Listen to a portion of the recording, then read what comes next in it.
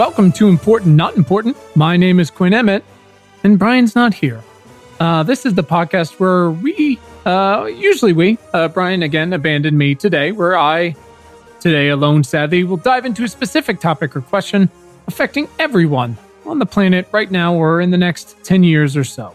If it can kill us or turn us into those lizards that can regrow their fucking tails, we are in. Our guests are scientists, doctors, engineers, politicians, astronauts, screenwriters, and even a reverend. We work together towards action steps our listeners can take with their voice, their vote, and their dollar. This is your friendly reminder that you can send questions, thoughts, and feedback to us on Twitter at ImportantNotImp or email us at funtalk@importantnotimportant.com.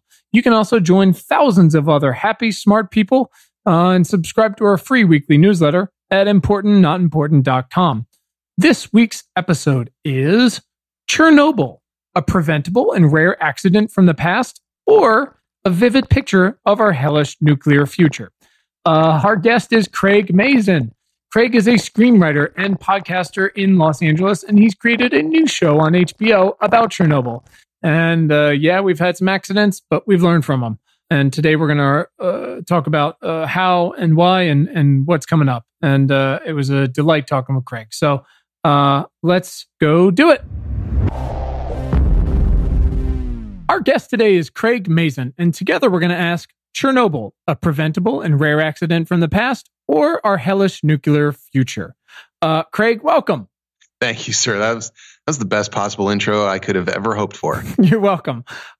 Craig, this is a unique one for us because you're not, as far as I know, a nuclear scientist. But could you please tell us real quick who you are and what you do, why you're here today? Sure. So I'm a screenwriter and I write movies and now television. And I am the creator and sole writer and executive producer of Chernobyl, a 5-part miniseries that is arriving on HBO May 6th. So I don't know when this airs, but we're going to drop this on the day today. Gorgeous. So it's airing tonight on HBO here in the States and overseas on Sky in the United Kingdom on May 7th. And around the world in various ways and outlets. And so it is the story, the story of the real life disaster that occurred at Chernobyl in 1986. Very exciting. Very exciting. Probably the first time many Americans have heard of it because that's what we do here. I mean, I suspect that there are a lot of people who know the name Chernobyl and at least a little bit about it, if not just because they were the appropriate age. But a younger generation came to know Chernobyl weirdly through a level on Call of Duty Modern Warfare, where you get sent to Pripyat, the abandoned town near the power plant. Pleasant. Yeah. So I think we're going to be setting the record straight for a lot of people in a lot of different ways. Well, there's nobody better suited to do that. Okay, just to set us up, this is usually Brian's gig, but he fucking abandoned us. So I guess I will carry that cross. As a reminder to everyone and to you, because you don't listen to podcasts, much less ours. Correct. Our goal every episode is to provide some quick context for the sort of question topic at hand, and then dig into some action-oriented questions that get the heart of why we should give a shit about it and what everyone else out there can do about it. I'm excited about this. I think it's going to be helpful to set the record about a lot of this stuff because I think there's confusion. Well, besides the show, you also have your own podcast. When is that coming out? The one you're cheating on John with. So I have my regular podcast with my podcast husband, John August. Mm-hmm. We do Script Notes, which comes out once a week since I think the beginning of time. Yep. Since the beginning of time. But I also have sort of an explainer podcast that's a companion piece to HBO, the miniseries. So after the episode first airs on HBO, there is going to be a podcast released immediately after, available for everybody on download via the usual iTunes and so on and so forth, that I do with Peter Sagal of NPR's Wait, Wait, Don't Tell Me. Okay. He's a very, very smart guy. And the two of us basically discuss the episode, and it's a chance for me to help explain all the things about the episode that were true. And then if there were any things that were changed because we just had to change some things to be able to tell the story, what we changed and why. And in this way, we're kind of fully accountable to history and for history. Yeah. I mean, if podcasts can't set it straight, then what's the point? Yeah. Podcasts, what can't they do? Oh, God. I always say, like, my children are going to say, when the world was burning, what did you do? And I'm going to say, kids, I had a podcast. They're going to be like, God, we hate you. Yeah, Daddy talked about it into a microphone. By himself with his robot vacuum. Correct. He almost won a Webby. All right. So I couldn't be more excited to ask you. We usually kick this thing off with a one specific question for our guest, which is usually more pertinent to their work. But this is just fantastic. So, Craig, instead of saying, tell us your entire life story, we like to ask, Craig, why are you vital to the survival of the species? It's a great, great question. I'm not. I don't think any one individual person is. I think this is where sometimes we fall down a hole where because history is so good at telling individual stories, we begin to fetishize individuals as absolutely essential to the survival of anything. I want to believe that without, say, Jonas Salk, a lot of us won't be here today, but I also think probably somebody else would have figured out the vaccine for polio. So there are very, very few people that I think are unique in a way that we can't afford to lose them. So my answer to you is I'm not. I am trying my best, however, to, at least with this particular show, start to draw people's attention to the ultimate cost of playing games with truth and fetishizing narrative over truth. So if that changes anyone's mind or influences anyone who will one day be a powerful person, then I suppose I've helped in some slight, tiny way. But otherwise, I am merely one more blip inside of this very large and occasionally exciting computer simulation we call reality. I'm so happy you're finished with simulation. It's got to be at this point, right? No question. Got to be. No question. Yeah, no question. Do you think that John existed before it began? Was he plugged in at the beginning? I'm not sure that John exists now. I don't know. Great John, counterpoint. Yeah. John may be running the whole thing. It's hard to say. He could be just a bot. In other words, John may be the computer simulation of an NPC. and so it's hard to tell. God, I feel like we could do a whole episode just on this. Probably should. All right. So listen, so that we can get to the question at hand and get looking forward action stuff, I want to just provide a little context, but I also want to plot this out correct in a storytelling fashion so that we can have some contextual, important contextual and perspective focus on these things later. Because the question is like, will nuclear power kill us all? Right? Sure. And the timing of your show is, as we mentioned offline, really interesting because A, well, it's important to tell the story anyways. And B, because we're having a whole lot of conversations about how we're going to, in the cleanest, safest way possible, power the future. Correct. Or we're toast. So let's just talk quickly about a little history. Please jump in, correct me, honestly, hang up, whatever floats your boat. Just want to get everyone on the same page because they're all texting and driving and they don't have time to Wikipedia this shit. So, go for it. We have gone through a shitload of ways to produce electricity throughout history, right? Much of which, thanks to my man Faraday. So, various forms of water, wind, thermal, biomass, coal, gas, oil, nuclear, the sun. In 1986, we were using most of these with obviously different proportional breakdowns, mostly fossil fuels. But nuclear's really taken off. Nuclear power, I think probably most people don't. Actually, you know what, Craig? Why don't you tell us how a nuclear power plant works in 3 sentences or less? Go. No problem. It works just like a regular coal plant. It turns water into steam. The steam turns a turbine. The turbine generates electricity. The big difference is that a nuclear power plant uses nuclear fission, which is the splitting of many, many, many atoms. In the case of Chernobyl, uranium atoms. And the splitting of those atoms releases a lot of heat. That heat is what turns the water to steam. Easy, right? Easy. It doesn't sound hellish or apocalyptic in any way. And obviously, this all came out of various efforts to split the atom and things like that. And it really took off, right? The first nuclear plant was in Russia in the mid-50s, I believe. England shortly after, the US shortly after that, and everybody got on the fucking atomic train. I think there are 31 countries either currently or has used nuclear power in some way. The US produces the most, but I think France uses the greatest share for their energy. It's a shitload. Correct. Some countries have already phased it out, like Italy. Some big countries are planning on phasing them out, which we'll get into reasons why there. Some folks are kicking the programs back into gear. Lots of the existing reactors are old or using older technology. There is new technology and standards perpetually on the fucking horizon, but whether they'll get used is kind of what we're talking about today and going forward. So Chernobyl was a power plant in Ukraine, which is formerly USSR, 80 miles north of Kiev, about? Yeah, about that. Okay. How many people were in Kiev at the time? Kiev, over 1 million, I'm pretty sure. Right. And then, but close by, there were a couple small towns, right? Right next to Chernobyl was a town called Pripyat, which is, they called them Atomgrads. They were atom towns. They were built essentially to support the construction and then operation of the power plant. So it was about 50,000 people living in what is like a perfectly defined as a factory town. But what was interesting about that town and all the Atomgrads is they were quite nice. They were considered very privileged places to live. Their stores had stuff in them. There were flowers in the streets, and town of Pripyat was, people may be familiar with the famous image of the Pripyat Ferris wheel, which was due to open just a few days after Chernobyl exploded. Obviously never was. To have a Ferris wheel in your little town, to have a large swimming pool in your little town, I mean, they were really well taken care of. Most of the people in the town did not work at the power plant. They supported the people who worked at the power plant. So they didn't quite know what was happening in the power plant. They were just happy to live in this town. Fascinating. Yeah.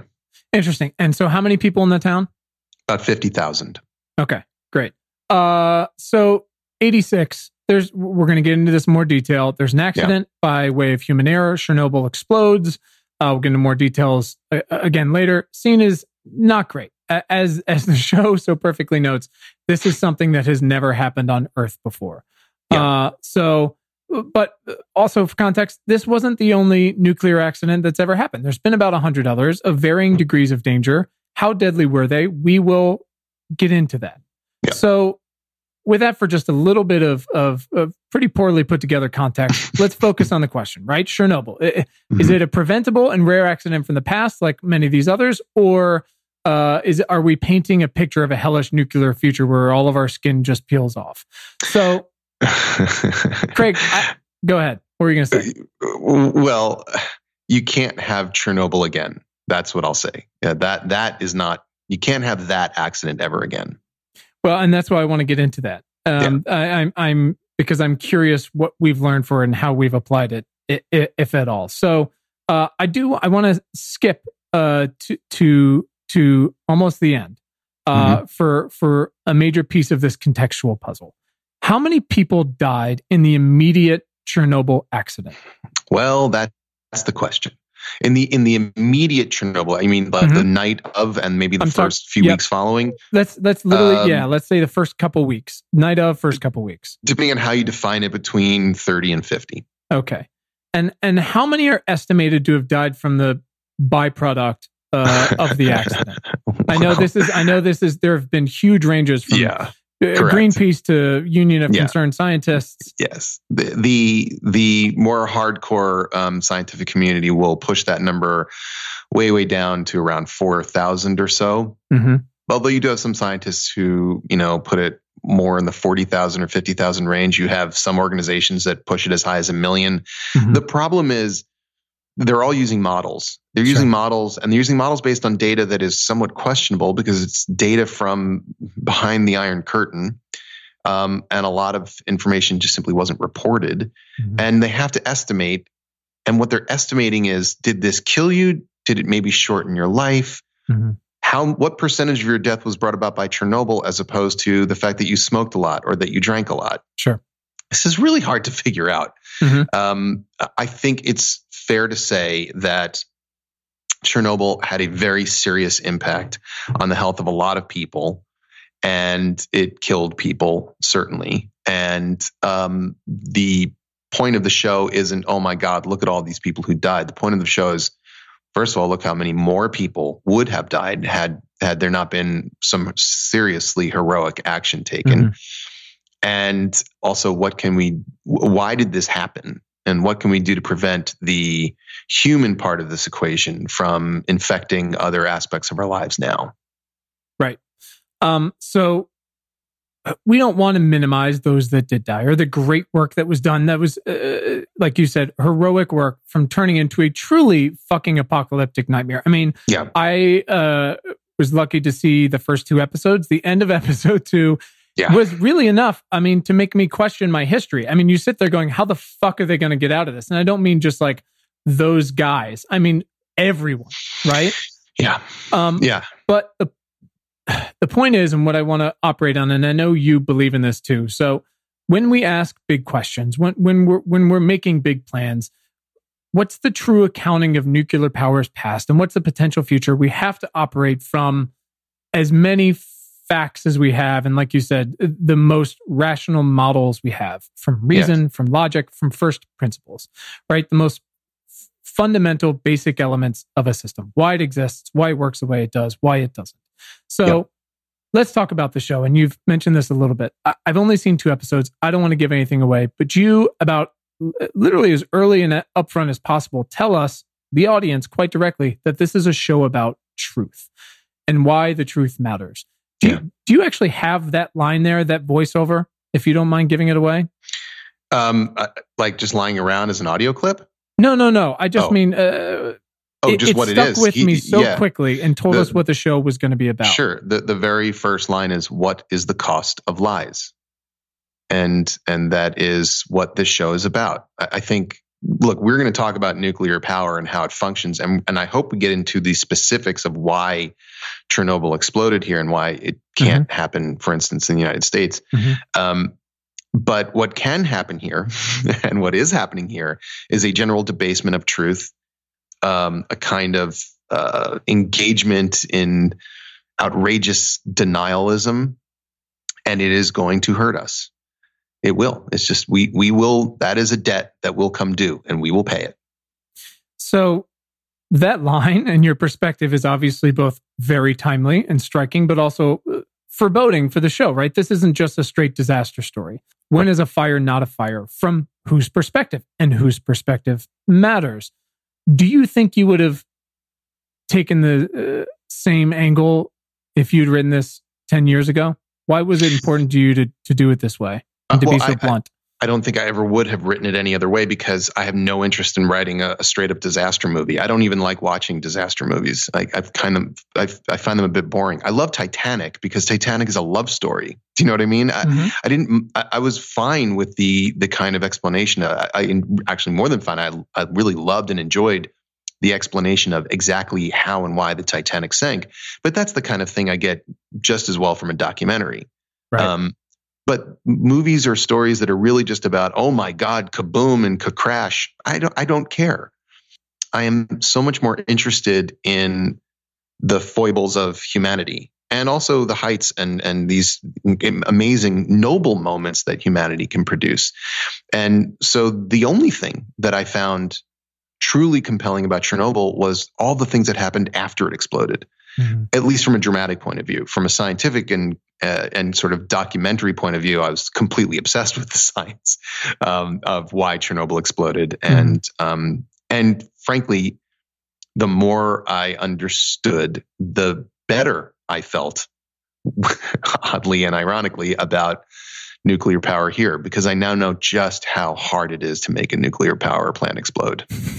And you emphasize that over and over in the first 2 episodes. It's people going, that's not fucking possible. It's not. And a guy with his eyes coming out of his head and his nose peeling off going, well, it happened. So yeah. And by the way, that is part of the reason why some of this denial occurred. I mean, some of it occurred because humans will deny to protect their minds and their sanity. But sometimes we deny because, well, it's rational to deny. If I came and told you, listen, there's a huge problem. There are ghosts at Ralph's. Do not go in that Ralph's. There are ghosts. You would say, no, there aren't. Right. Because they're not real. Well, to the men in that control room in the early hours of April 26, 1986, an RBMK nuclear reactor was simply incapable of exploding. That was not something it could do. Mm-hmm. And so anyone coming in and saying it exploded was just somebody who had misunderstood. They had walked through the wrong smoke-filled hallway and seen the wrong thing. And no, it's just simply not possible. But there were people who understood that it was possible. And that information had been concealed for quite some time. So let's get into it. Let's talk about why the accident happened. Sure. Not just the actions that were taken, but why Chernobyl specifically failed. Let's talk about that, and then we'll get into actually how the Russians, at that time at least, built their reactors differently from the rest of the world. Oh, okay. Sure. Well, talk to me about the night of. The two things kind of go hand in hand. Okay. But the night of the accident, they were running a safety test, which is ironic in and of itself. And the purpose of the safety test was to figure out how to handle a loss of power to the power plant itself. And this had its roots in the Israelis had attacked a nuclear reactor. Oh God, I want to say it was in Syria. Possibly Libya, I think Syria. And they had attacked it because the nuclear reactor they were concerned was really more of a breeding reactor for plutonium to create nuclear weapons. And in the bombing of that, the Soviets became concerned that the Israelis, as American allies, could be used to start blowing up Soviet infrastructure. And the Soviets relied very heavily on nuclear power. So what happens if a nuclear power plant loses power? Well, the most important function of power inside of a nuclear power plant is to keep pumps running, because pumps are moving water through the reactor core. And remember, like we said before, in the reactor core, you have atoms that are falling apart, fracturing, fissioning, and it's releasing all this heat. Well, that's why we move water through the core, because it absorbs the heat, it turns to steam, the steam turns a thing, you make but if there's no water, then there's a potential for the fuel to overheat and begin to melt the cladding that holds it together. And we call that a meltdown, right? The fuel begins to melt. It is no longer a controllable reaction. It can go down and cause all sorts of problems, plus permanently damage the plant. So, like any reasonable construction, they put in backup generators. Mm-hmm. If they lose power to the plant, the backup generators come on so that the pumps can keep running. The problem was that the Soviets, in their wisdom, had installed these enormous diesel generators that took about a minute to get going and create power themselves. So if you lose power at the Chernobyl power plant, which is an enormous power plant, and each reactor is an enormous reactor, way bigger than the ones we use, there's going to be a minute where nothing's moving through the core. And that was a problem. So now, by the way, I'm going to stop for a second and point out that they knew this before they built the damn thing. They knew it. They built it anyway. And in a very Soviet way, kept asking the man who ran the plant to, certify that the safety test had been done to circumvent that problem. And he kept not being able to, and they kept demanding it. But everyone understood they were doing a dance, which was, we've given you something that doesn't work. We're requiring that you make it work. So they came up with what I think is one of the craziest ideas ever. Their theory was, look, we've got this turbine. It's spinning, right? Zzz, making electricity. Mm-hmm. Now, let's say we lose power to the power plant. Something goes wrong. There's no power. Well, that turbine is going to spin for a while, right? It's going to have to slow down. It doesn't just immediately stop. It spins. And while it's spinning, even though it's slowing down, it's still creating electrical power. So what if the second you lose power, you turn on your backup generators, there's a clock going, you got a minute. Okay, what can we do to fill that minute? Let's take the electricity coming from the slowing down turbine and route it back over to the pumps to keep them running until the diesel generators are generating enough electricity to keep the pumps running. Oh. Basically, let's just try and catch ourselves while we're falling. Okay. This is not at all the way this is a terrible. The fact is, by the way, they never successfully managed to run the test ever. It is a terrible plan. you should never put a nuclear reactor into service with this kind of glaring fault, and then try these kind of weird jury-rigged attempts to patchwork a solution. But what's really curious is that somehow in trying to do this that night, they managed to blow the whole thing up. And I'm happy to go into how that happened as well. But before we can do that, as much as you, please go. We have to talk about how that reactor worked, because what happens after only happens in a way because of the way that reactor worked.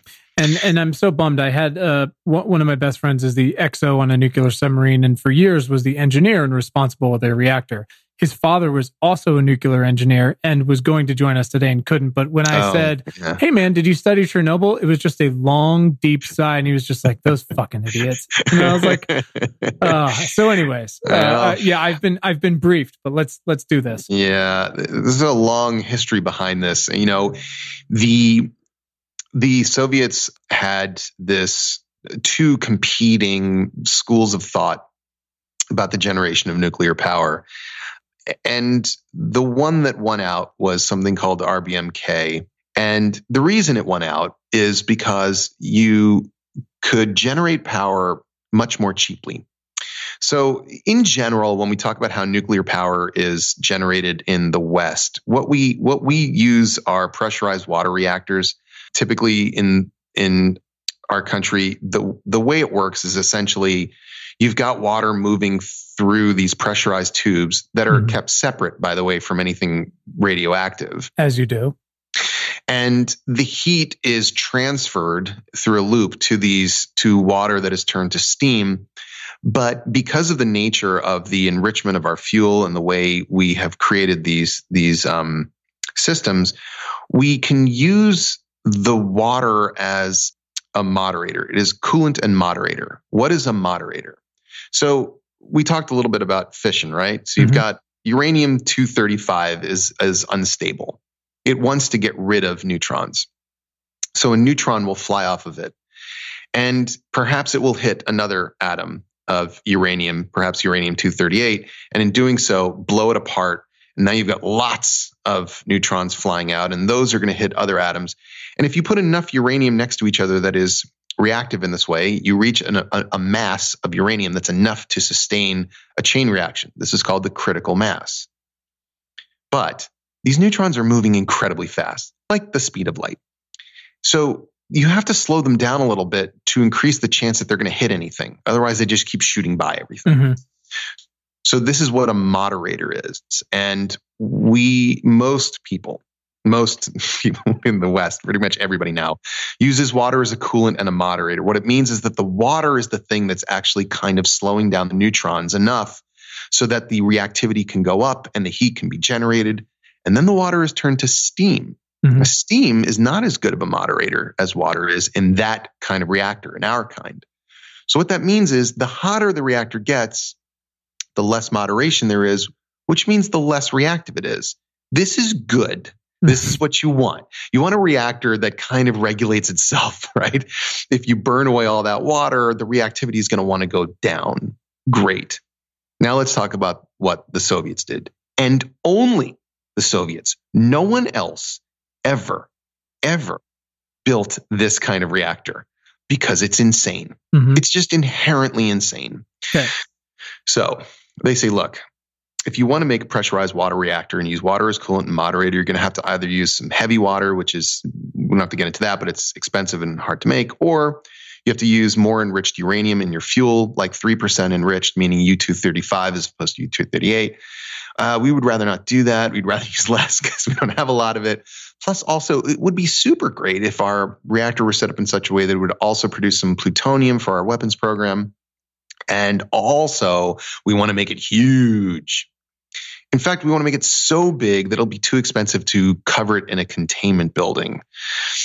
So they come up with this thing called RBMK, and here's how it works. In an RBMK reactor, you're using uranium-235, just like ours, but less of it. And because there's less of it, you need to moderate it far more aggressively. In fact, you have to have a permanent moderation in place with graphite. So graphite is a form of carbon.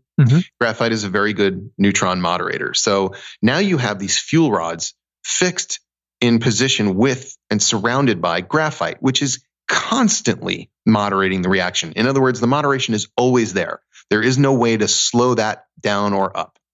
Water is less of a moderator than graphite in this situation. Also in this situation, the water is in direct contact with the radioactive material and radiated graphite. So the water itself is radiated, which is a different and additional problem. Okay.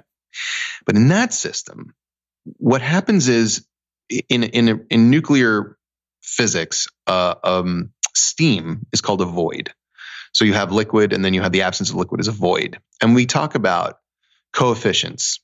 And a coefficient is anything that enhances or detracts from the ability for a reaction to go on. In an RBMK nuclear reactor, because graphite is there and constantly moderating, in fact, when water boils and turns to steam and creates a void, it's easier for the graphite to moderate the reaction, in which case you end up with a positive void coefficient, meaning the hotter the reactor gets, the hotter the water gets, the more it turns to steam, which means the hotter the reactor gets, which means the more water turns to steam. Right. This is terrible. Now, you can get away with a very low, if you have a very low positive void coefficient, there's a way to manage it. And in fact, in Canada, they do use a kind of reactor called a CANDU reactor, which does have I think a very slightly high positive void coefficient, but the way they've designed it, it doesn't matter. It's fine. It's never going to have the problem that Chernobyl had. Chernobyl had a massive positive void coefficient. It wanted to go faster. Basically, when you press the gas pedal went down a little bit more. Now, there are ways to control this, of course. In every kind of reactor, you have control rods. Control rods are made of neutron absorbers. In the case of Chernobyl, they were made of boron. And so the operators move these control rods deeper into the core and then remove them somewhat in a way to kind of put like a bulletproof vest between all the neutrons. So you control the reaction with this, but it was a very unstable reactor, particularly at low power. And I don't want to get too much into the weeds of why that is, but suffice to say that the reactor had inherent issues, and everything I just told you, the positive void coefficient, the fact that the power wanted to go up, generally speaking at these things, the fact that there was no containment building whatsoever around these reactors, these were all known by everyone in the industry, including the people in the control room. I haven't gotten to the part about the things they didn't know. So you're doing a hell of a job here. Thank you. So we arrive at the night of the safety test, and the idea was that they were going to, and stop me if you have any questions. One quick question, again, just for context. How long has Chernobyl been up and running at this point when we get to the night of? Sure. I believe at that point it had been just about a little over 2 years. Have they run this test before? 4 times, I believe. Okay. Let's do it. Yes, I believe they had tried it 3 or 4 times before. I can't remember. I have it in the show. It's just not. I can't remember which one it is, but each time they'd failed. And they'd failed because it's really hard to do, and it's really hard to do because you're not supposed to be doing it. It's just it's one of those things where you're like, okay, this increasingly complicated workaround is not working. Let's make it slightly more complicated. Let's try again. Sure. But people's promotions were hinged on this. And this is the hard thing, when you deal with a system like the Soviet Union, which was so regimented, and you could not move up unless you pleased, party bosses. And one of the ways that you could please your party bosses was by getting this stupid test done and just having the piece of paper that says, hooray, we did it. I think you actually do, in just what I've seen, a pretty great job illustrating that system and how it even comes into play that night, 3 hours later. No question. So they are going to try this experiment. And in the experiment, what they do is they reduce power to simulate a blackout condition. They're going to now the reactor number 4 at Chernobyl would normally run at around 3,200 megawatts. So that's the amount of energy it's putting out. They're going to slow that reaction down to get it to output about 700 megawatts. They're trying to basically get it to sort of a state that represents what would happen if power had been reduced. They can't go much lower than that because they know that this particular reactor is really unstable in low temperatures. Why? It's just, again, this is a terrible reactor design. So in that reactor, there was also something called the negative temperature coefficient. It was the one thing that could kind of help you out during normal operation. The hotter the fuel got, the less reactive it got. Remember, we were saying you need to slow down these neutrons to make sure the collisions occur. Well, heat is essentially a function of atomic motion. You know, when things get hotter, it means the atoms are moving around faster. So the hotter it got, the slightly less reactive it would get. But when you would drop down in power output and the reactivity went down, the fuel would begin to cool, and that would make the reactivity start to go back up. So you see, you really, this reactor's fighting you all the time. Sure, it's not what you want. That's not, yeah, it's not good. But that was the plan. The plan was lower it down to approximately 700 to 1,000 megawatts, and then essentially go through the process of let's turn off the pumps, let's check how much electricity is coming out from the turbine as it spins down. Once we know that, let's get everything back on again, and we'll be fine. And that was supposed to be done on April 25th. However, and they'd lowered the power slowly. You have to lower the power very slowly in this reactor.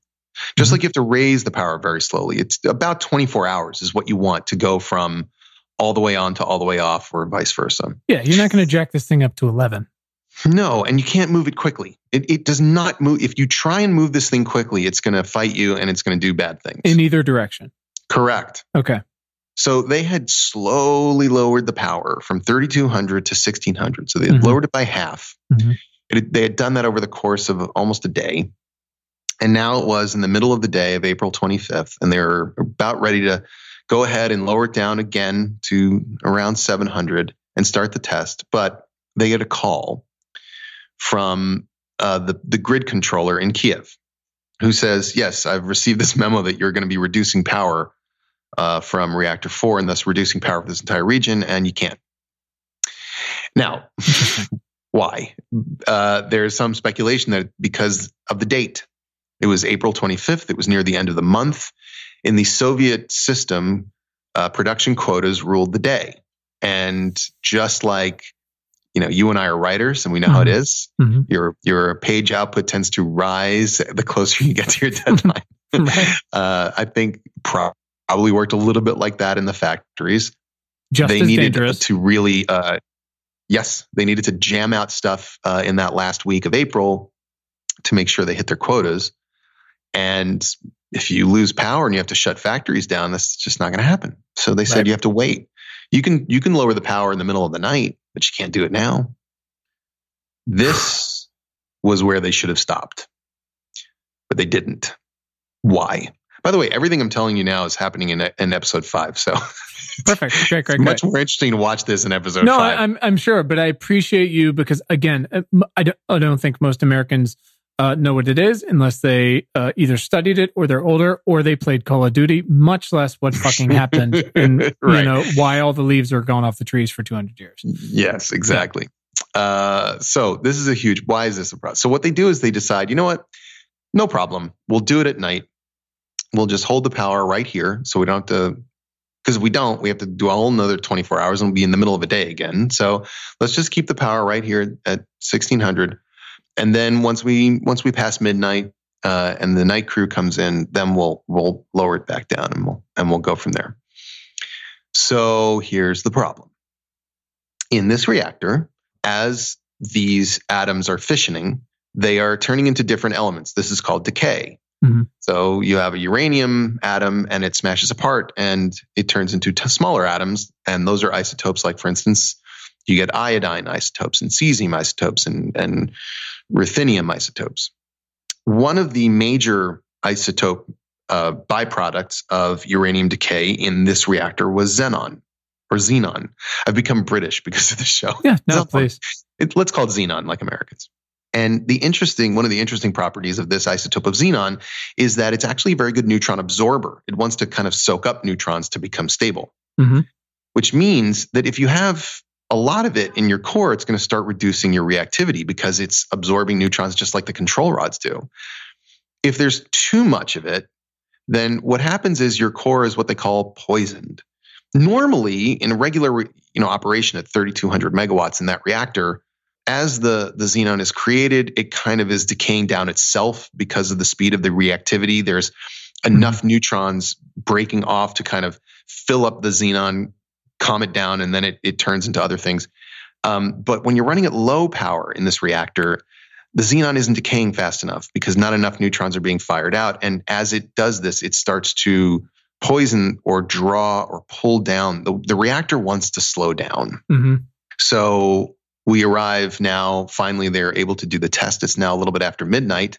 Because it's after midnight, there's a shift change. So the team in that room was not trained in running this test. They were not the ones who were supposed to run the test. They had never run the test before. In fact, they were looking at a book with instructions, some of which were crossed out. They didn't know why. They called another control room and asked them what they were supposed to do about those. And the person in the other control room said, "Oh, I think you're supposed to do the ones that are crossed out." So that's what we're dealing with. Jesus Christ. The control, the engineer who was operating the control rods, meaning essentially operating the gas and the brake, was a man named Leonid Toptunov, who was in his early 20s. He had been on the job for about 4 months. Not exactly who you want doing this incredibly complicated task. It would have been complicated for anybody, but in this particular reactor, this thing is just an unbroken Bronco of a reactor. But they begin, and their task is to now lower the reactor to 700 megawatts. What they find very quickly is it's going down too much. What they don't know or suspect until I think that happens is that the core has been poisoned. There's too much xenon in there because of the time delay. So the reactor, instead of going down to 700 as they were hoping, actually goes a bit further, goes somewhat into the 500s. And that is not acceptable because there are parameters for this test. So the man in charge of the room, named Anatoly Dyatlov, orders them to raise the power from 500 to 700. The way they attempt to do this is by switching the way they operate the control rods. There are two ways to do it. One is to use local groups of control rods. That's the way you want to generally do it because the reactor, again, is enormous. So it's sort of like, okay, let's move a cluster of control rods over here. Let's move a cluster over here. We're not going to move them all up and down. Let's just try and make slight adjustments as we can. And when we're using that system, we're also getting temperature and reactivity readings from various parts of the reactor because reactors aren't perfectly evenly reactive across their cross-section. Right. The problem is when you're trying to raise power very quickly in a core that has been poisoned, it's going to be very hard to do with minor adjustments. So they make the decision to switch off of local automatic control and go to global control where they can move all of them up and down at the same time. And they do this, but in doing this, either Toptunov makes a terrible mistake in how he inputs the parameter, or the device itself was, malfunctioning. Instead of raising the power, it plummets. All the control rods go in too far, and the power drops essentially to zero. I think it hovers around 30 megawatts, which is like, when your stove is barely flickering. Sure. Now, at this point, I hope everyone is wondering, how the hell is this leading to an explosion? For everything we've heard here, is that this reactor is basically shutting off. Right. And at this point, with your reactor at essentially 30 megawatts installed, full of xenon, full of poison. Right. The word poison is just what's really getting me going here. Yeah. You have to stop, right?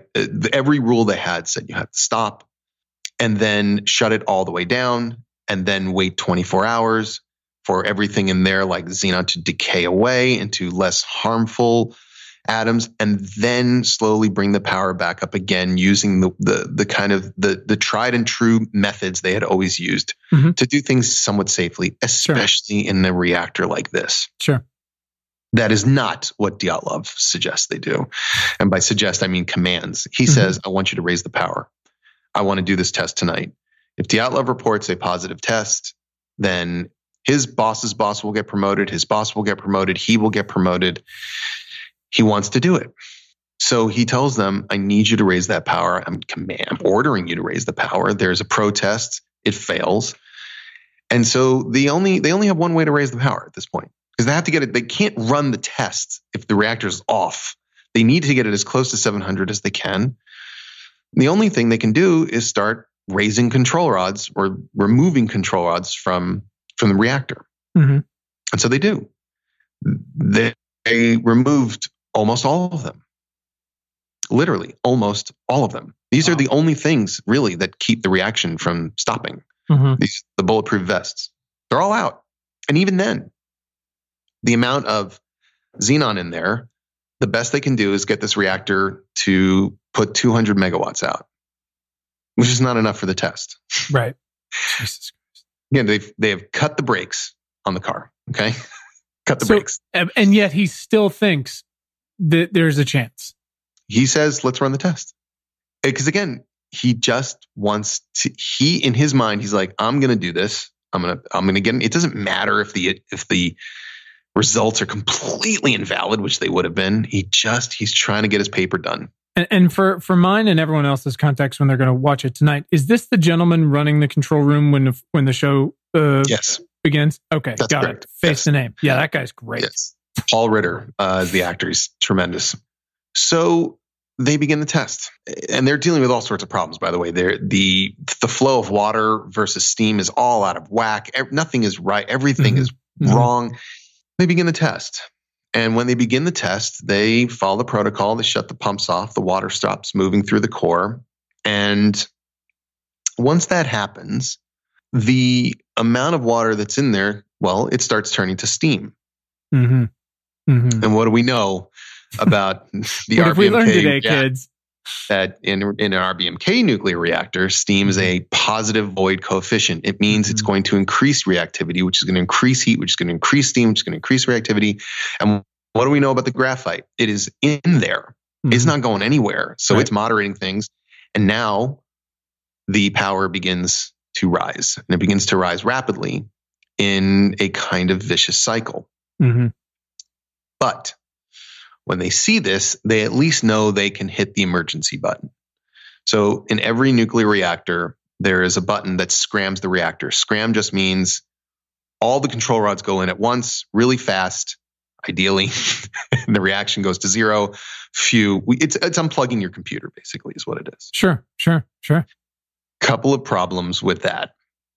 And this is why we have Chernobyl. And this is right. This is where a TV show exists. Yes. The Soviets did not install an emergency shutdown system the way anybody in the West had. Instead of a system that would quickly drop the control rods into place, they would sort of be lowered slowly by servos. So it would take a very long time for them to get in there. That's not what you want, but even worse, because remember, this all goes back to cheap. The more enriched fuel you have, the easier it is for you to maintain a chain reaction. 3% uranium-235 is very rare. This is why you can't, it's hard to do these things. You pointed out all these nations that have nuclear power. There are many, many nations, most nations that don't. Sure, right. Because it's hard. It involves precious resources. For the Soviets, it's incredibly expensive. It's incredibly expensive. 3% enrichment is what you need to create an efficiently running, safe reactor, as far as I can tell. At least that is the way we do it, generally speaking, in the West. Sure. Here you have less. You have 2%, which is quite a bit less. And so you need to figure out ways to keep this thing running, because it's just not that enriched. That's why they packed this thing with graphite. They went a step further. They know that when they're moving these control rods up and down, the control rods are going to displace water, and they would rather that displacement not just happen with nothing. They want a little bit extra graphite on there just to keep that reaction as efficient as possible. Mm-hmm. So their control rods, the things that were designed to slow the reaction down, those rods had tips on them, and the tips were graphite, which speeds the reaction up. Now, these guys, in their efforts to get this reactor that didn't want to work from 20 megawatts to 200 megawatts, they had pulled these control rods all the way out. So when they hit the emergency button to shut this thing down, the control rods slowly start moving in. The first thing that goes into that reactor is not boron, which slows down and stops a reaction. Sure. It's graphite, speeds it up. So now you have these channels. These channels are designed for water and fuel, and they're surrounded by graphite. The water's all gone. It's all vapor now. Very pressurized steam, which is accelerating the reaction. Graphite around it is accelerating the reaction. And then these control rod tips come in, and they accelerate it even more. At that point, you have a number of these fuel channels that rupture because the pressure of the steam is so intense at this point. All of the vapor every water molecule is now vapor. And it blows a few of those pressure, those fuel channels apart. And when it blows them apart, the control rods get stuck. They get stuck with the graphite in place. And now you basically have a blowtorch on a pile of gasoline rags. Sure. And there's nothing at this point anyone can do because they've pressed the last button they have. Right. And that button was the worst thing to press of all, although they didn't know. And in this situation, the whole reactor starts to boil up and becomes this enormous pressure cooker.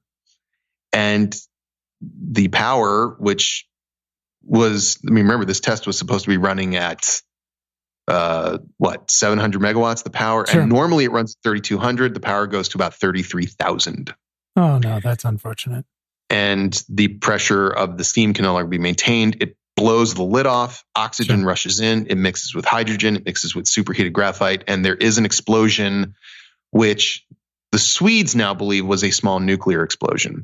And a huge amount of the core material is ejected upwards into the air, nearly a mile high.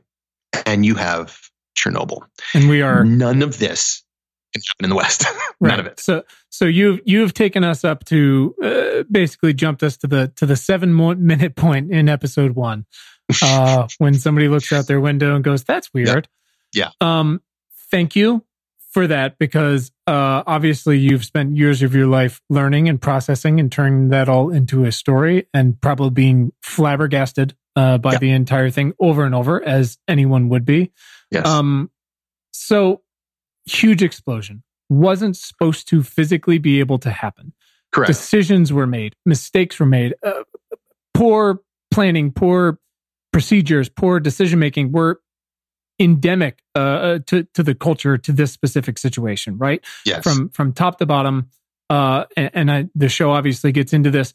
Lies were told. Numbers were covered up in the name of power, in the name of the party. People died. So many more suffered. Hopefully never happens, at least like this again, right? And an entirely unique clusterfuck that could have been so much worse. So what, I guess briefly, what were the lessons learned from Chernobyl? And did the Russians learn any of those lessons? They did. You know, the Soviets, remember, they revered their scientists. I mean, the Soviet Union, if they could say one thing, knew, for instance, that at some level, their people were living in deprivation, at least a lot of them. Sure. They knew that that Stalin himself had caused a holocaust of a famine in Ukraine. They knew that their stores would run out of stuff. They knew that they knew these things. But what they also knew is that they were the first to get a man into space. They were the first to put a satellite out there. They were the first to have nuclear power. They built this. Their scientists were, and in the Soviet Union, religion had been removed from the equation.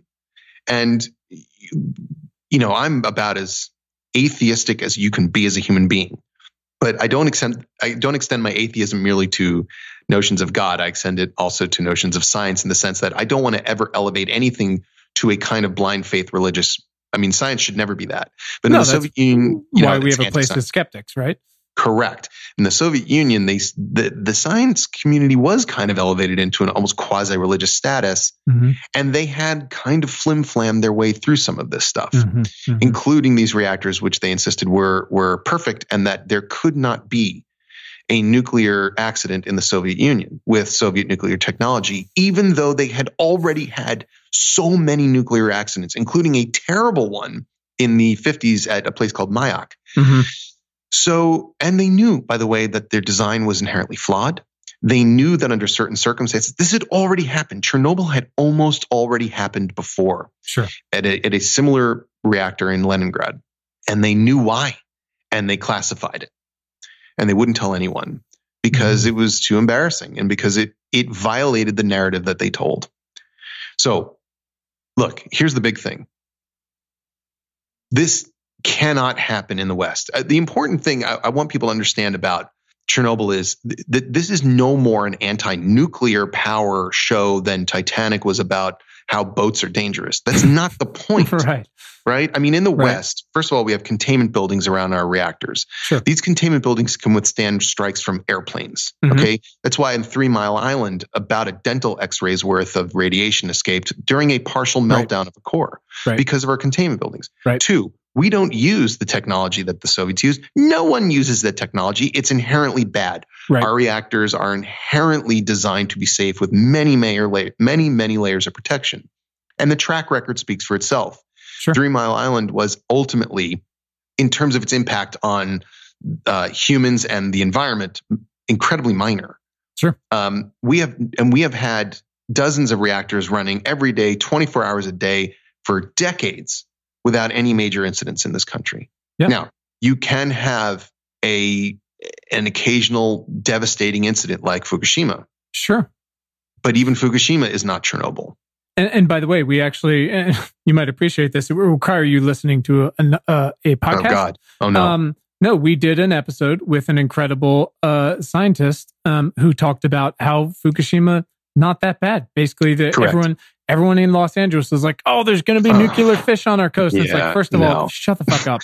Exactly. And second of all, none of that happened. So yes, that's important, right? Because we look at it, what were the lessons learned? But just to get us to today, there have been about 100 or so other quote unquote nuclear power accidents that we know about that have happened in the past 60 or so years, right? Yes. Of hugely varying degrees. Of those 100, folks died directly in the actual accident in only about 5 of them. 5 of 100 accidents, right? And the estimates are ranging from about 11 total people to about 100 or so total people in just the accidents themselves on site.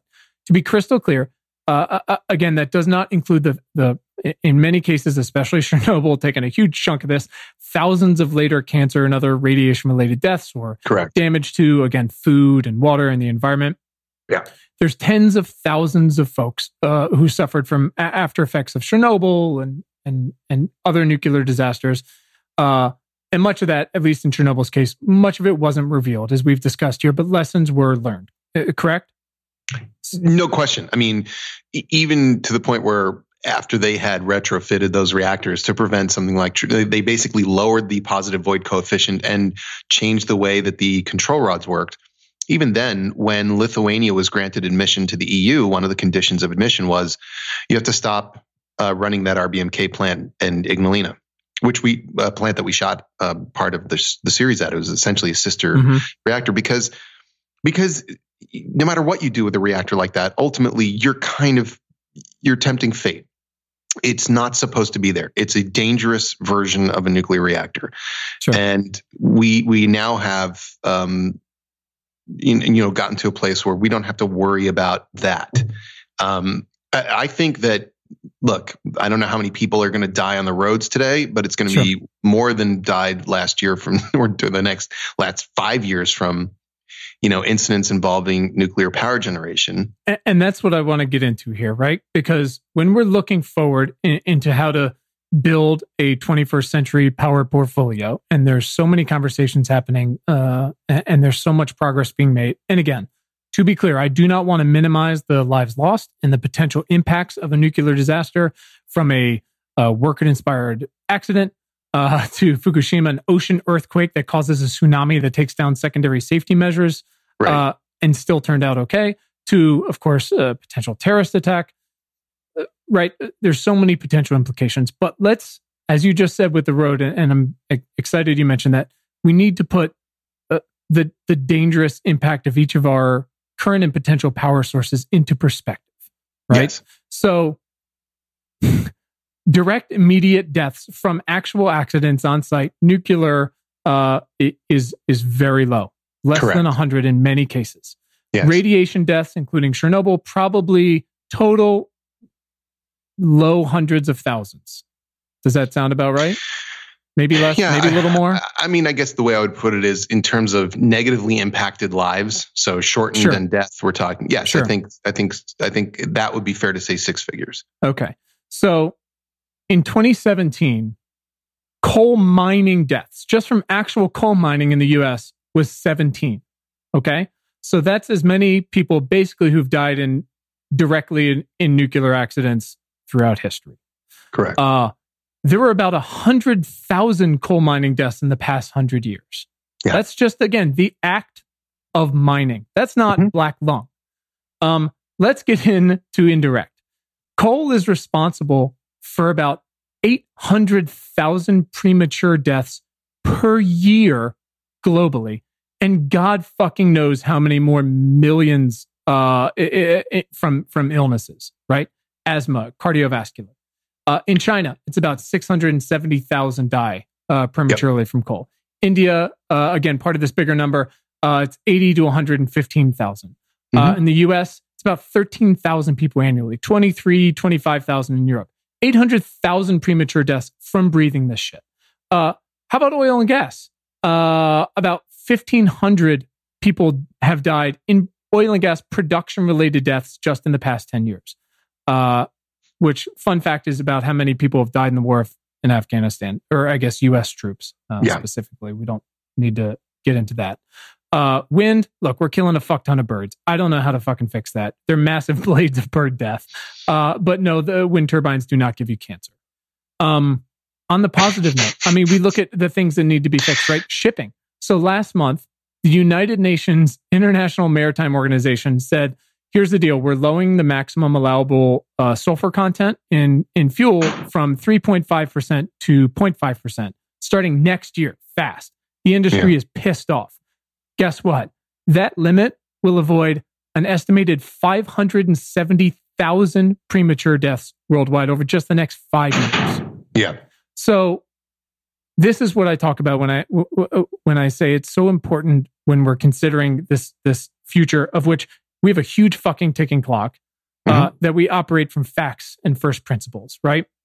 And so you've said this, Craig. You've painted this picture for everyone, and I'm so excited for everyone to see it. You've brought this potential nightmare to life for everyone for really the first time. Where do you now, considering all that, come out on nuclear power after everything here? I'm pro-nuclear power. I'm more pro-nuclear power now than I was before I did Chernobyl, because now I know how hard it is to make a reactor explode. Look, I in studying radiation, you begin to learn how to put things in perspective. I always, people say, did you go to Chernobyl? Of course I went to Chernobyl. Were you scared? No. I got more radiation flying to Chernobyl than I did walking around Chernobyl. Sure. Because every time you get on a plane, you get that much closer to cosmic radiation. And radiation's impact on you is a function of the strength of the source, the amount of time you're near it, and how close you are to it. Yeah, that's why we can't go to Mars yet. Correct. So knowing more, you begin to understand, look, the fact that you can build a nightmare reactor like Chernobyl, which should have never been built, and then have very dangerous people running it, and also withhold precious information from them, and it leads to an explosion. is not at all relevant to whether or not we should be building safe nuclear power plants here. The fact that Ralph Nader exposes a car that is unsafe at any speed doesn't mean all cars are unsafe at any speed. Right. It means we learn from it. What was already a very safe method of producing power in the West, where it was done responsibly and carefully, is even more so now. However, the message of Chernobyl, at least as it relates to nuclear power generation, is we must never lose respect for this fundamental force of nature. Mm-hmm. We can't ever play with it. We have to really treat it like it is, which is potentially devastating. Sure. It is. That's the big difference. It's why people get afraid to get on an airplane, but they're not afraid to get in a car, even though, as you and I both know, they are more likely to die in that car than on the plane. Not even close. Why? The reason that people are afraid is because you can get into a car accident and walk away. In fact, most people do. You can't really get into a plane accident and walk away. Most people don't. Right. This is the thing that scares us because our brains don't work right. We're fucking reptiles, right? We just can't handle some of these things. So we dread radiation. It's a kind, and by the way, understanding what happens when you die from acute radiation syndrome, you should dread it. It's the worst possible way to die. Yeah, no thanks. Worst, period.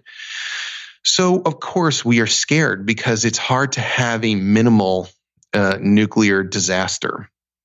But you're absolutely right. The way we are proceeding now is far more deleterious to our health now, and that's even if we weren't creating dangerous climate change and permanent climate change through the use of fossil fuels. Even if we were just looking at mining deaths and lung injury. Right. So you don't even have to include those other things. That's right. And look, exactly. I think you're probably at least somewhat of a fan of thinkers like Steven Pinker, and I am too, right? I am. And yes. I really do fundamentally agree with him that yes, we are all incredibly lucky to be alive in this moment, right? We are fundamentally better off and safer and wealthier across the board than ever before since we were fucking climbing trees, right? No question. 100%. No argument. Question. It varies across the board in different places, different demographics, of course. But Sure. across the board, it's better. But where I draw the line in the sand is, and this is where we get to ticking clock, is yes, but for how long? How long does this moment, which we might just be calling a peak at some point, of prosperity last? And I really hate to be a messenger of doom, though sometimes this job demands a version of it. But we are already seeing these catastrophic effects of the choices we've made and the tools we use to build societies to literally power the 20th century across the globe, right?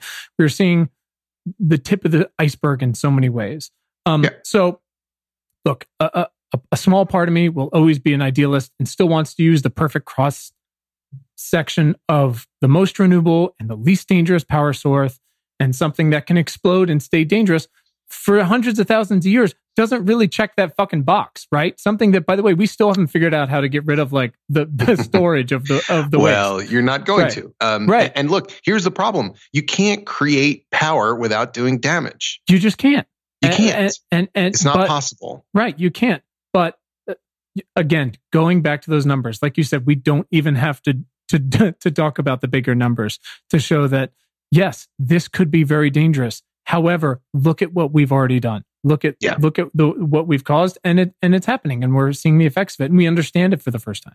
Well, I hope that we can continue to rely on nuclear. I mean, the beautiful part about nuclear power generation is that it doesn't put a single atom of carbon into the air, right? And it runs without smoke. And yes, we do have to deal with waste, and we have to be much more careful with the plant itself. And we have to be, and by the way, I will say that just as we continue to be seemingly willfully and woefully unprepared for attacks on our cyber infrastructure, I believe that our current state of protection around our nuclear power generation is simply not adequate. Sure. And we need to improve all of this. But what I am dismayed by are a lot of people that show up on my Twitter feed saying, how do you feel about the fact that you're scaring people away from nuclear power and that's going to kill our planet? So congratulations, you're killing our planet. And I just think you're stupid and weak because if you cannot process and acknowledge what happened at Chernobyl and why it is relevant now and why you must consider it always as you move forward in creating this technology and improving this technology, then you're part of the problem. You live in a state where you are unable to handle two things at once. It is dangerous. Nuclear power is inherently dangerous. That doesn't mean it has to kill anyone. It just means we have to be careful. It's as simple as that. It's as simple as that. We have to be incredibly careful. And the good news is, generally speaking, we are. And About the proof nuclear. is in the pudding. Yes, Yeah, we and are. The proof is in the pudding. And look at how uncareful and how careless we are with so many of these other things. I mean, we talk about, again, coal production related deaths and breathing the air. And everyone's like, oh, well, that's just because for the poor people, we stick the factories in their neighborhood. It's like, yeah, what about also the fucking train tracks that pull the coal and all of a sudden this town has 3 times the rate of asthma and these kids have cardiovascular issues at 12. It's like, we're more careful with nuclear, even including these disasters, than anything else. And well, we because, have to be. Quinn, it's new. See, the thing is, what we do is we price in old things as inevitable. Like, sure. We've had cars running around, long before people understood the nature of pollution. And we just and before people would simply not put up with things like 30,000 deaths a year on the road, right? Which is still what we have in the United States. Yeah. And we just price it in as both, but that's normal. It's like, but if you were to say, well, it's like, I remember when Tesla put their car out, there was about a few months later, some Tesla driver, got rammed by a truck or something happened and the battery burst into flame and the car burned into flame. And there were news articles everywhere. Oh my God. Everywhere. Electrical car on fire. There's like 1,000 regular car fires a day. Since you printed the fucking article. Correct. Because it's old. We don't mind. Oh, well, it's old and shitty. So that's okay. But new and shitty is terrifying to us. No, here's the thing. Old and shitty is shitty. Period. The end. We should like stop doing it. So much of today's conversation is built on this ethos of, yeah, well, and you're like, no, not fucking yeah, well. Like, exactly. If this started today, if there was an attack that killed 30,000 people a year, if there was this, if we said, here's the deal, 800,000 people across the world are going to get wiped off the planet Thanos style this year because of something, wouldn't we do everything to stop that and just go, we can't do this, but we don't. Yeah, it's too big for people. They don't know what to do. They're paralyzed. I know you got to get out of here. So I just want to tie this up. We do try to work towards action because when we talk about climate change or fucking cancer or whatever, it's no fun for somebody to be dicking around their car, listen to an hour of talk about it, and then sit around and go, what do I fucking do with myself now? So our goal is to provide as much as we can specific action steps our listeners can take to support your mission, this mission, with their voice, their vote, and their dollar where it applies. So where we need to go as a people. So with their voice, and this can kind of tie into their vote as well, what are the big, actionable, specific questions you feel like we should be asking of our representatives and things like that? Well, we need to make the reduction of carbon emissions a top priority for our nation. And I also think that we need to make other countries' reduction of carbon emissions a top priority for our nation. We've never been shy about bullying other countries or pushing them around in ways we wanted to for our own benefit. Well, this is for our benefit. It doesn't matter much what we do over here with our Priuses or our recycling if China and India continue to just light massive pyres on fire every day and send the smoke into the air. So we need to figure this out as a world. And it has to be our number one priority. Part of that, I think, for us can be the generation of safe nuclear power. But we have to not be arrogant about it. You can point to these safety numbers and go, see, and then just become complacent. And we see this in the airplane industry. There's a reason that those 2 Boeing planes crashed. It's because Boeing got complacent. Right. They figured, like, look, all these people who are afraid of flying are so fucking stupid. Correct. Our safety record is insanely good. Correct. This plane's got a little bit of a problem. Let's just do this little dumb workaround. It'll be fine. Incorrect. Right. And every time you have an accident, you are violating the delicate tissue thin web of trust you have in place, right? It's more important for the nuclear power industry to be careful about this than the coal industry. The coal industry doesn't be careful about anything. Nobody notices that it's there. We just shrug and go, oh, well, right? It's like in my house, I burn wood and burr, burr, burr. So Chernobyl, the lesson of Chernobyl must be told, and it must be understood, and it must be embraced, and nuclear power must be treated with the utmost respect and care. So that means defending our infrastructure grid and defending our computer systems and increasing security at plants. And I think we need to build new plants. There's no way around it. That also means we have to find a facility that is safe and effective to store the spent fuel. We just have to. There's no way around it. Right. We are an innovative people. We figured out how to do this in the first place, and we have to be able to figure out a version of making it tenable long term, because it is the single most proven, cleanest energy source we have. It has been working reliably 90 whatever fucking percent of the time for 60, 70 fucking years. And it's sufficient. We're simply not going to get the energy we need to live the lives we now require to live through wind or solar. It's not going to happen. Right. And those things are exploding. And that's awesome. And that's great. And we need as much of it as possible, but we cannot shun this thing that works and works so well. Agreed. All right, listen, we're getting close to time. I can't thank you enough for this and for making what you made. Last couple of little questions, which I delight in hearing your answers on. Then we'll let's get the fuck out of here. Sure. This is, again, usually applied to scientists who actually spend their days trying to save humanity. Craig, when was the first time in your life when you realized you had the power of change or the power to do something meaningful? I think I was in 4th grade. And I don't know how I ended up doing this, but I was in my school. We had a wing, and that's where the kids were for special education. And at the time, we're talking literally 1978, I think. That meant kids who had Down syndrome. And I was a volunteer. So I would go there during like the lunch break and just hang out with those kids as part, just like a volunteer. And I just, I remembered when I was about to go into 5th grade and they were going to move some other 4th graders in, and I was going to move out of that program. This one kid, his name was Steven. He just, and I don't know how old Steven was. He could have been 30 I don't know, but he just hugged me and cried. And I remember that I had made a difference to this person. He was an adult, and, even syndrome, he was an adult, and I was 9, and I had made some huge difference to him. You don't forget that, because I think when you're 9, you feel like you're barely making a dent on anything. You can barely make a dent on food, Right. But I had made a difference to a person, and they were going to miss me, and that was pretty moving. Wow, that's pretty awesome. Who is someone in your life that's positively impacted your work in the past 6 months? Ooh, in the past 6 months.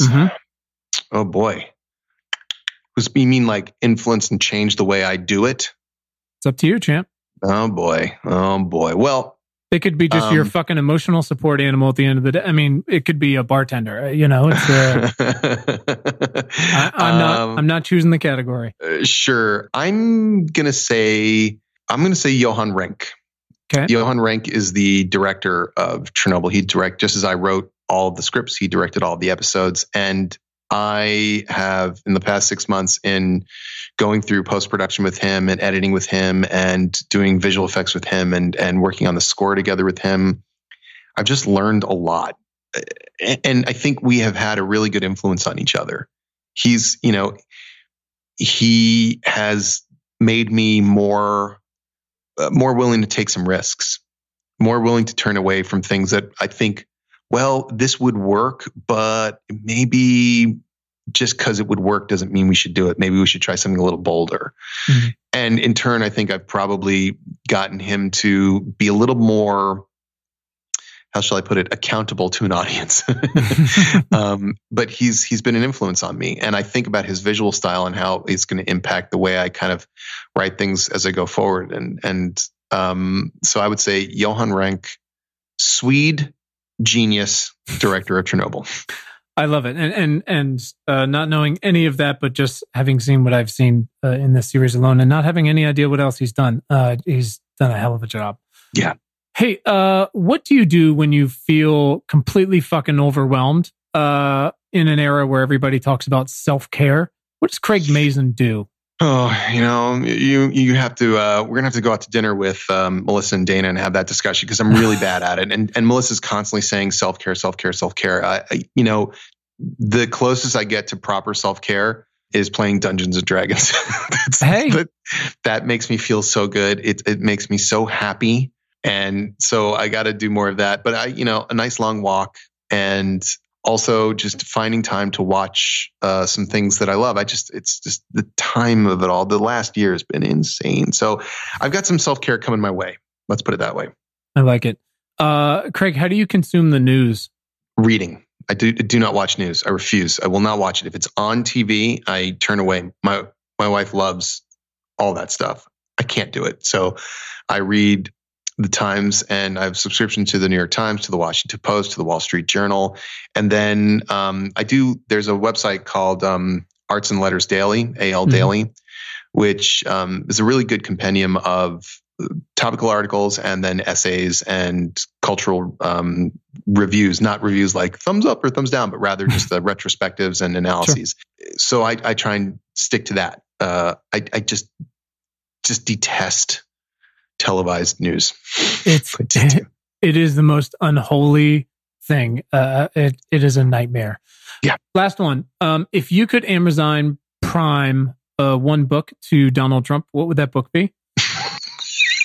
I'm thinking, what was that book about how to commit suicide?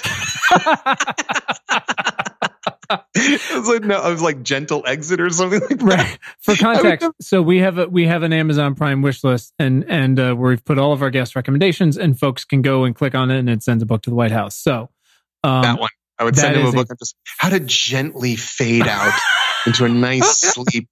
Just fade away. That's what I would send him. That's pretty fucking great. Craig Mazin, where can our listeners follow you on the internet? I am at CL Mazin on Twitter.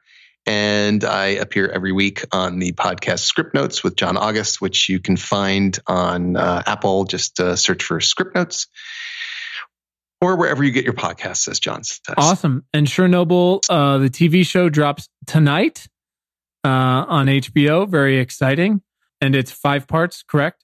5 episodes airing 1 per week, just like the old days, 1 per week. No, I think you and I are the last people on the planet that defend this way of doing things. It's the greatest. I love it. It's the best. Anyways, hey man, I really appreciate it. As a artist, as a friend, as a mentor, thank you for coming on and talking about your process and this thing and giving us context and what you've learned from it. I hope it influences the conversation. Thanks, man. I appreciate you having me on.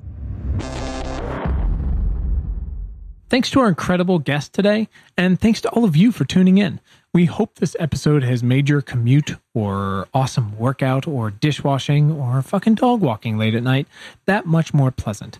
As a reminder, please subscribe to our free email newsletter at importantnotimportant.com. It is all the news most vital to our survival as a species.